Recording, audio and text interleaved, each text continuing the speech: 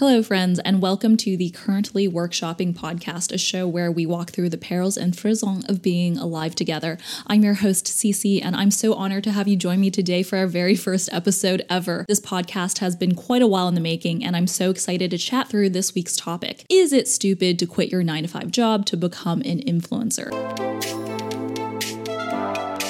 I'm sure we've all seen or at least heard of beauty TikToker Michaela Nogueira's TikTok from 2021 where she says, "I literally just finished work and it's 5:19. Try being an influencer for a day. Try it." There's been a ton of backlash and discourse around this resurfaced video, and I think people have seen it as both an opportunity to rightly critique Michaela for how tone-deaf the video was and wrongly harass a young woman venting about work after receiving a comment trying to minimize what she did for work.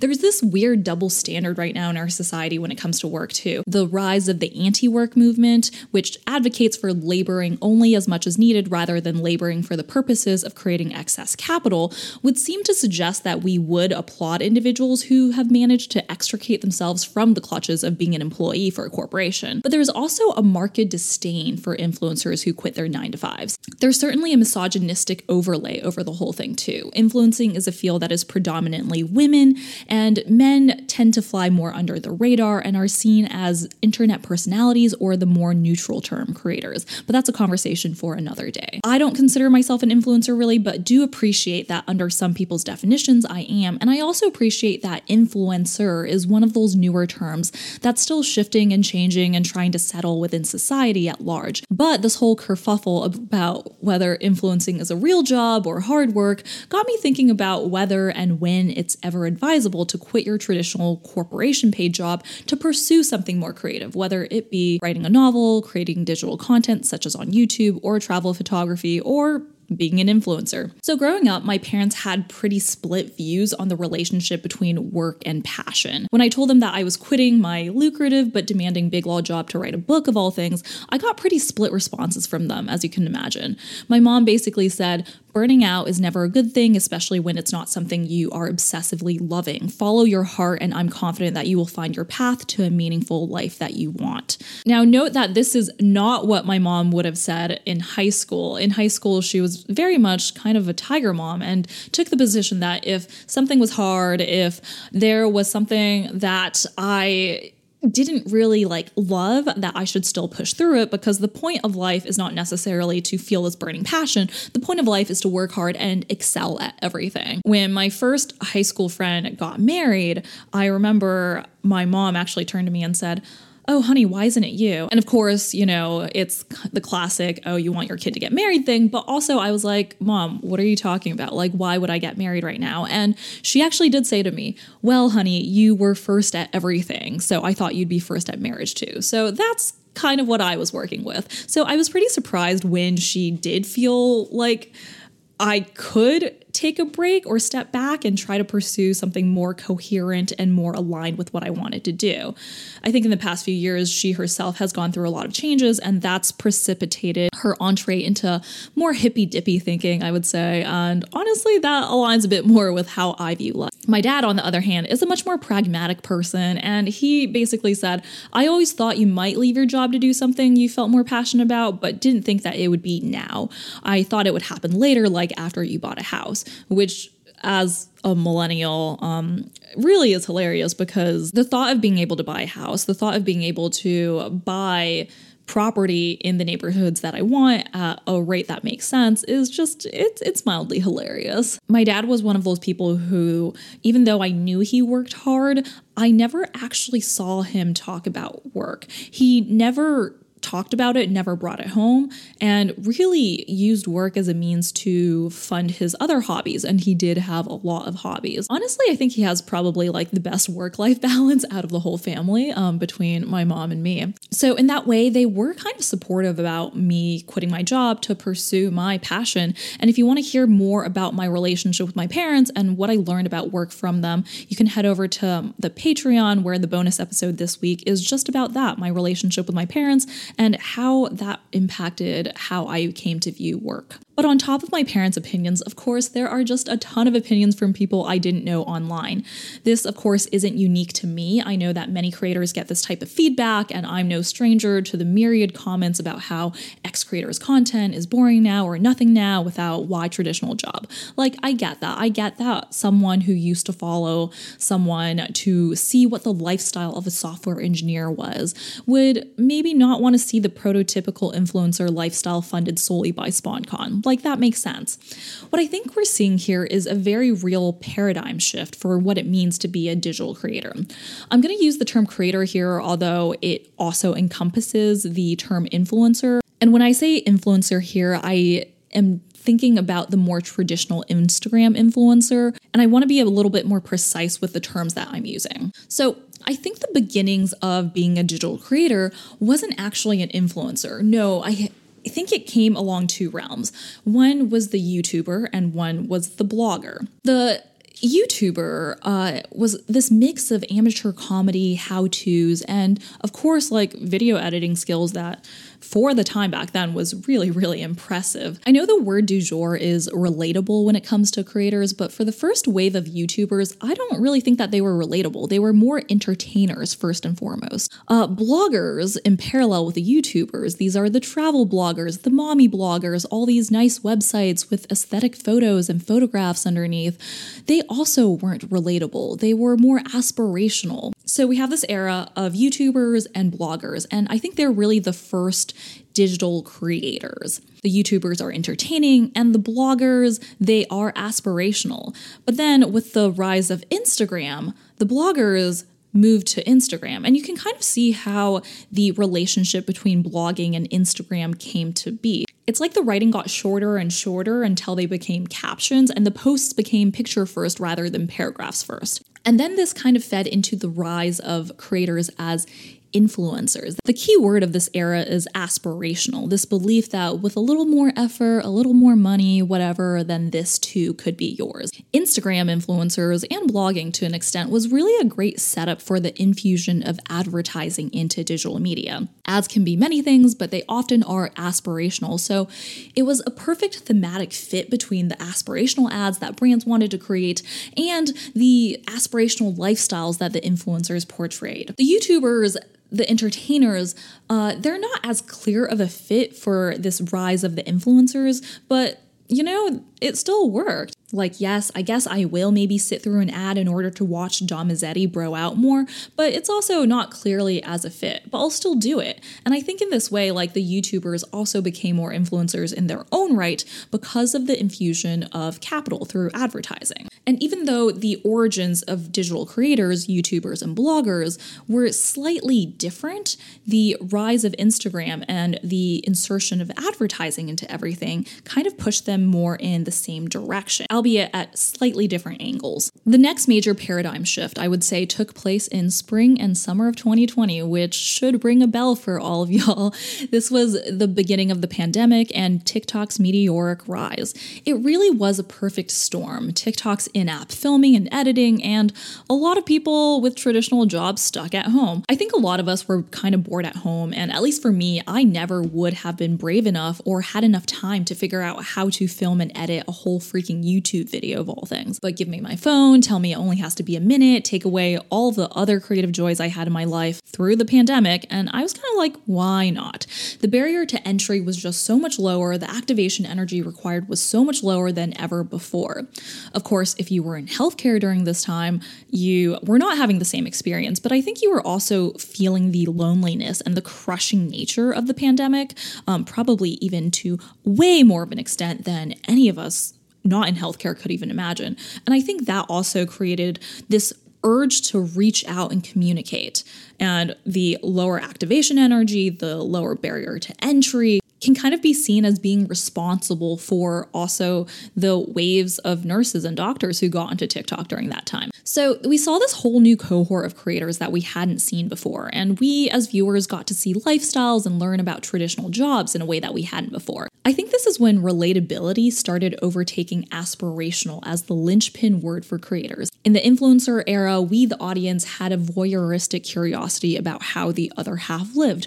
The people richer than us, hotter than us, better dressed than us. But with the rise of relatability as a cornerstone, our voyeuristic curiosity shifted a little to zero in on people who seemed like we could become one day or could have been in another universe. Let's call this paradigm the digital creator as neighbor. So first we had the era of the digital creator as entertainer through YouTube, and then the digital creator as influencer through bloggers and Instagram. And now I think we're in the era of digital creator as neighbor. There is a sense of proximity and intimacy that's present that wasn't there before. Like, I didn't feel like Jenna Marbles would ever wind up living next door to me, you know?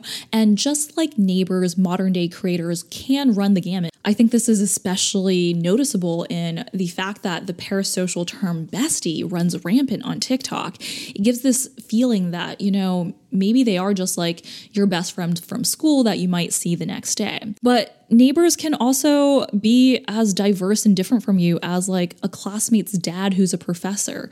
You don't really have anything in common with them maybe, but you do know that they exist and you do know that they live, you know, 3 doors down from you and are still accessible in that way. So I think this is the era that we're mainly in right now, which also means that we're in an era where a lot of people with traditional jobs are creators and wondering if they could ever use digital creation as a means to jumpstart more artistic passions. We have proofs of concept here. Think Donald Glover, Issa Rae, Quinta Brunson, anyone who has gotten a book deal from a blog to like James Clear and Atomic Habits, Mark Manson's The Subtle Art of Not Giving, excuse my language, fuck. Point is that digital creators feel closer to us than ever, and their trajectories also feel closer to us than ever.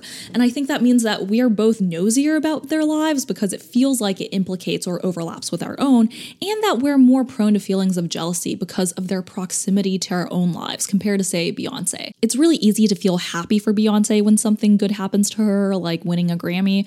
It's a lot harder to feel happy for your neighbor when something good happens to them, like if they won a Grammy. You might feel a little bit more prone to jealousy, or at least I know I definitely would. I find this current paradigm that we're in really interesting because I think it mirrors the paradigm shift more generally that we've seen for artists over the years. William Dershowitz, a former English professor at Yale, wrote in 2015 that the category of artist was undergoing and had already undergone several paradigm shifts in how we conceive of what and who an artist was. Artists, they started off as artisans. There's a reason why artist and artisan stem from the same root, art meaning to join or fit together, and artists served apprenticeships like other craftsmen. If you wanted to learn how to make a table or a chair, you went through essentially the same training and process as someone who wanted to study painting under Rembrandt. This is kind of like the digital creator as entertainer era that I first talked about. You want to create something, put something together, draw something out of something else. In the late 18th and early 19th century, though, this was the era of the great romantics, Beethoven, Rousseau.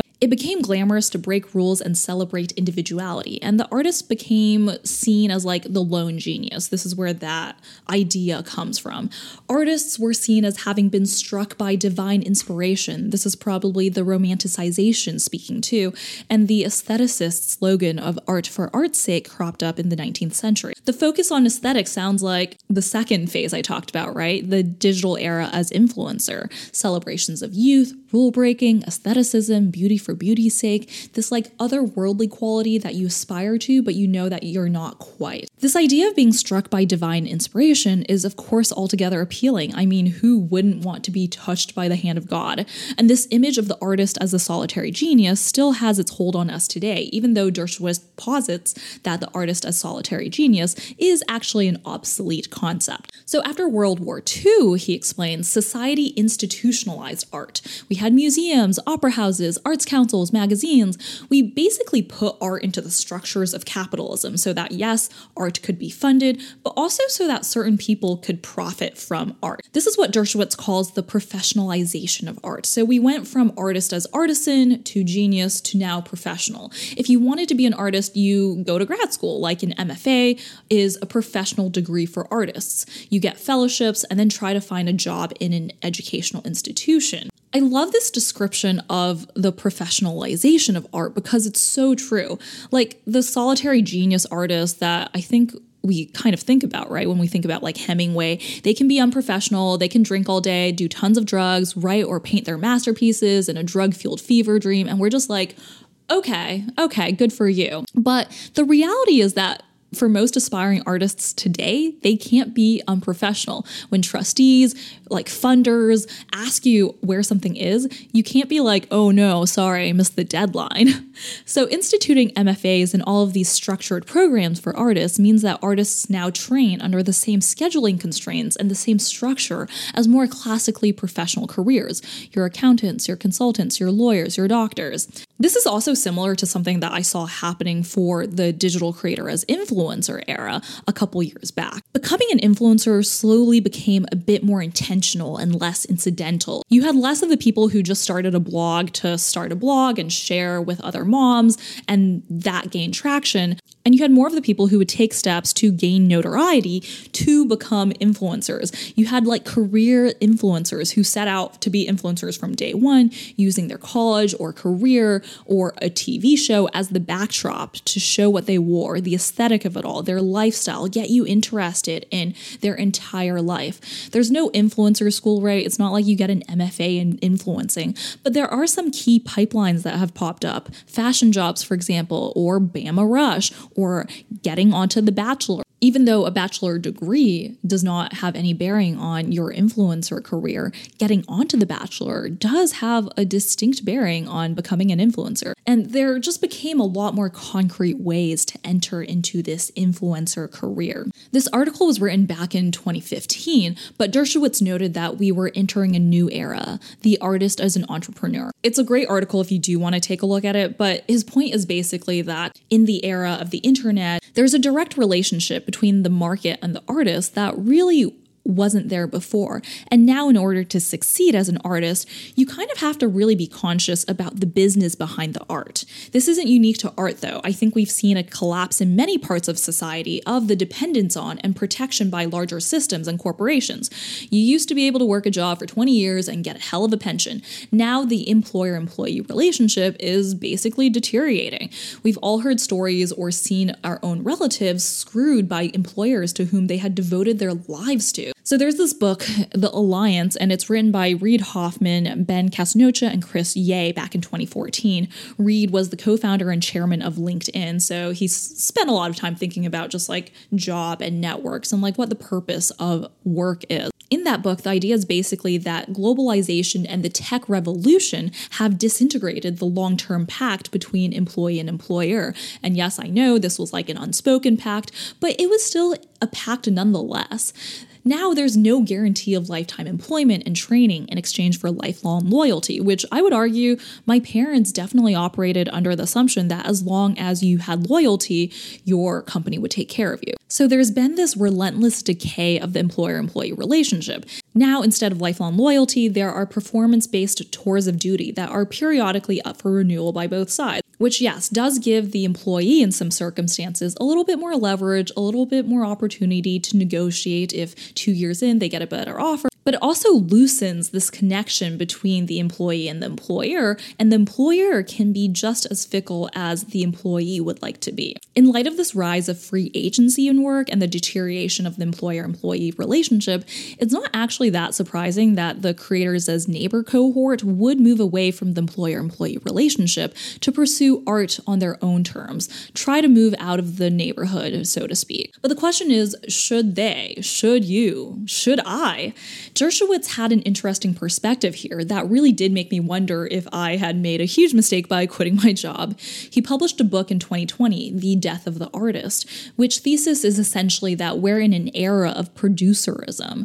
So we all know what consumerism is, and one would argue that we are in an era of consumerism where the world at large and the market is trying to get us successfully many times to buy as many things as possible. The market, however, in producerism seduces everyone into believing that they can be artists in order to sell them things.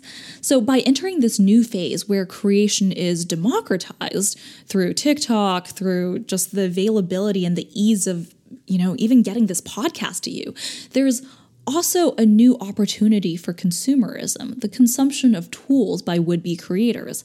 Dershowitz found it interesting that creators present not just their work now, and not just themselves, but also their life or lifestyle or process on their website. He kind of thought this was like a bad thing, but I think a more generous reading that I would say is that it's mostly sharing the process of creation, the process of any lifestyle. 10 years ago, I wouldn't have known the first thing about how to edit a YouTube video, how to make a podcast, how to become a screenwriter. I just didn't see people online sharing their processes and their lives.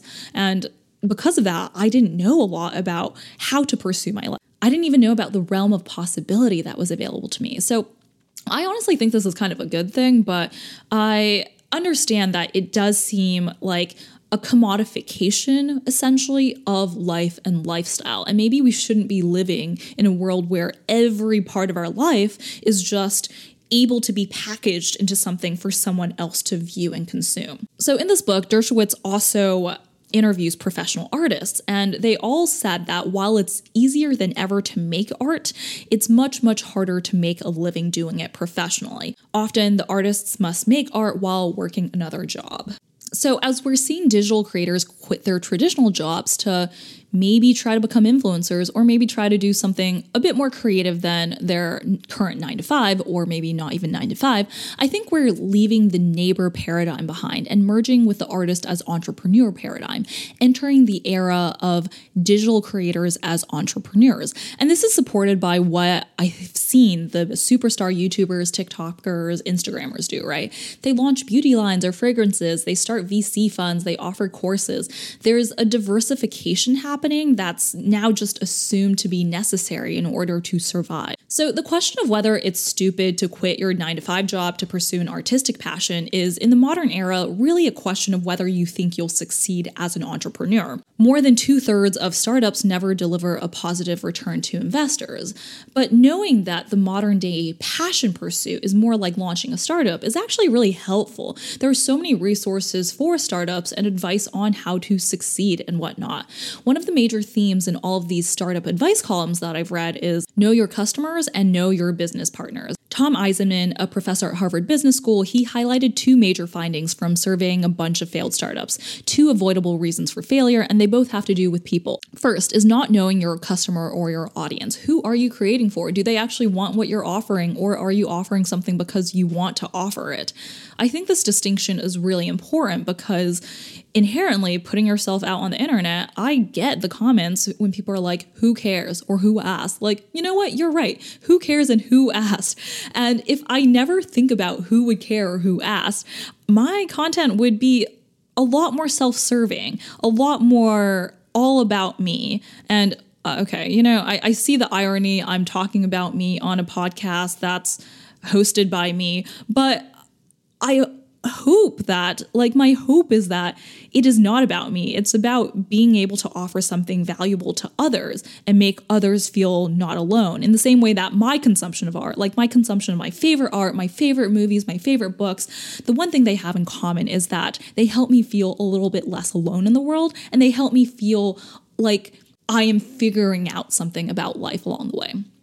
And then the second major mistake that Professor Eisenman points out is also getting into business with bad partners. This is co-founders, business partners, and they seem like a good idea ahead of time, right? Because it's always nicer to work on something together with a friend, but there's always a danger to mixing business and friendship. When it works out really well, but when it doesn't, you not only lose your business venture, but also your friend. I was fascinated by the Call Her Daddy split when it happened, and I think this was one of the prime examples of getting into business with your friend. It works really well. They were such a good crew up until their big falling out. And I think knowing who you're getting into bed with, knowing who has a stake in what you're doing, that's just really important in life overall. And I think why so many people spend so much time thinking about who to date, who to marry, because those decisions have such an impact on your life overall. I know that I would have a totally different life and totally different outlooks and probably wouldn't have quit my job, honestly, if I didn't have the support of my partner. So I think this is why it's hard for anyone but yourself to predict whether it makes sense to quit your 9 to 5 to pursue something artistic. It's like trying to guess whether a startup will make it or not. In an earlier paradigm, maybe like the entertainer paradigm or the influencer paradigm, the inquiry would be a lot more dependent on like how funny you were or like how good of a photographer you were. But in today's paradigm of creator and probably even everyone as an entrepreneur, there's no certainty in any career. I think the flip side of this is that the uncertainty is just a given, and your 9 to 5 job actually isn't as certain as you think it is or hope it is. And there's not much you can do about it besides try your best and prepare for the worst, all the while knowing that there's tons of people all the time betting against your startup, because that's unfortunately just life. But life also means that there's tons of people who are hoping that you succeed. And that's all for this episode. Thank you so much for listening. I know there are so many podcasts out there in the world, so know that I am so grateful that you took the time to listen to mine. I've linked the articles that I referred to in the show notes below, as well as my website where you can find all of my socials and other projects. If you enjoyed this episode, I'd really appreciate your taking the time to subscribe and leave a review. It helps me out a ton. I'll see you next week.